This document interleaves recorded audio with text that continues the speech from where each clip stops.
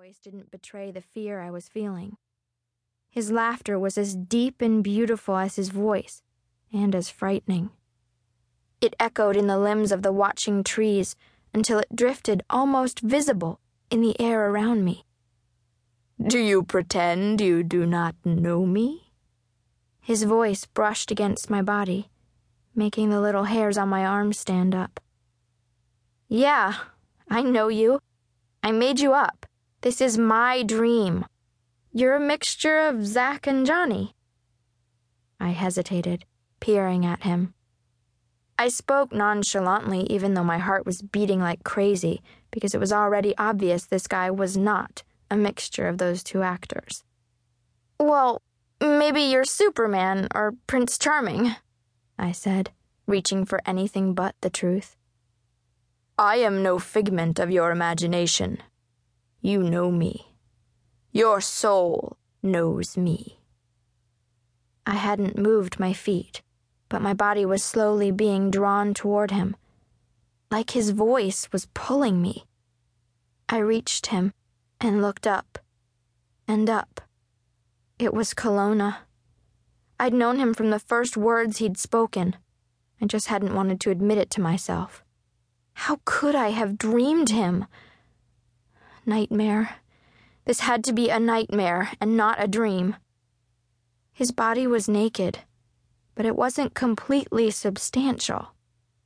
His form wavered and shifted in time with the caressing breeze.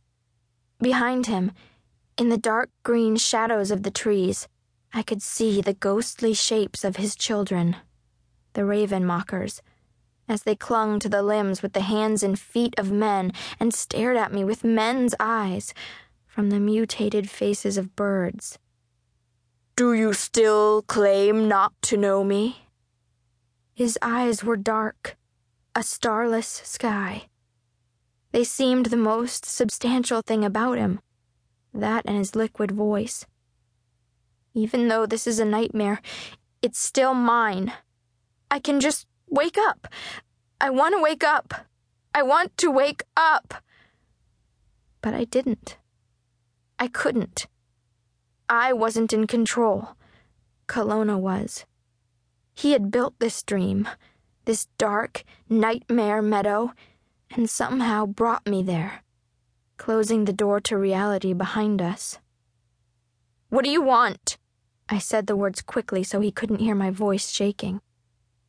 "You know what I want, my love. I want you."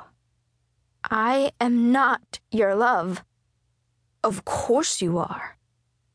He moved this time, stepping so close to me that I could feel the chill that came from his unsubstantial body. "My Aya." Aya had been the name of the maiden the Cherokee wise women had created to trap him centuries ago. Panic spiked through me. "I'm not Aya." "You command the elements."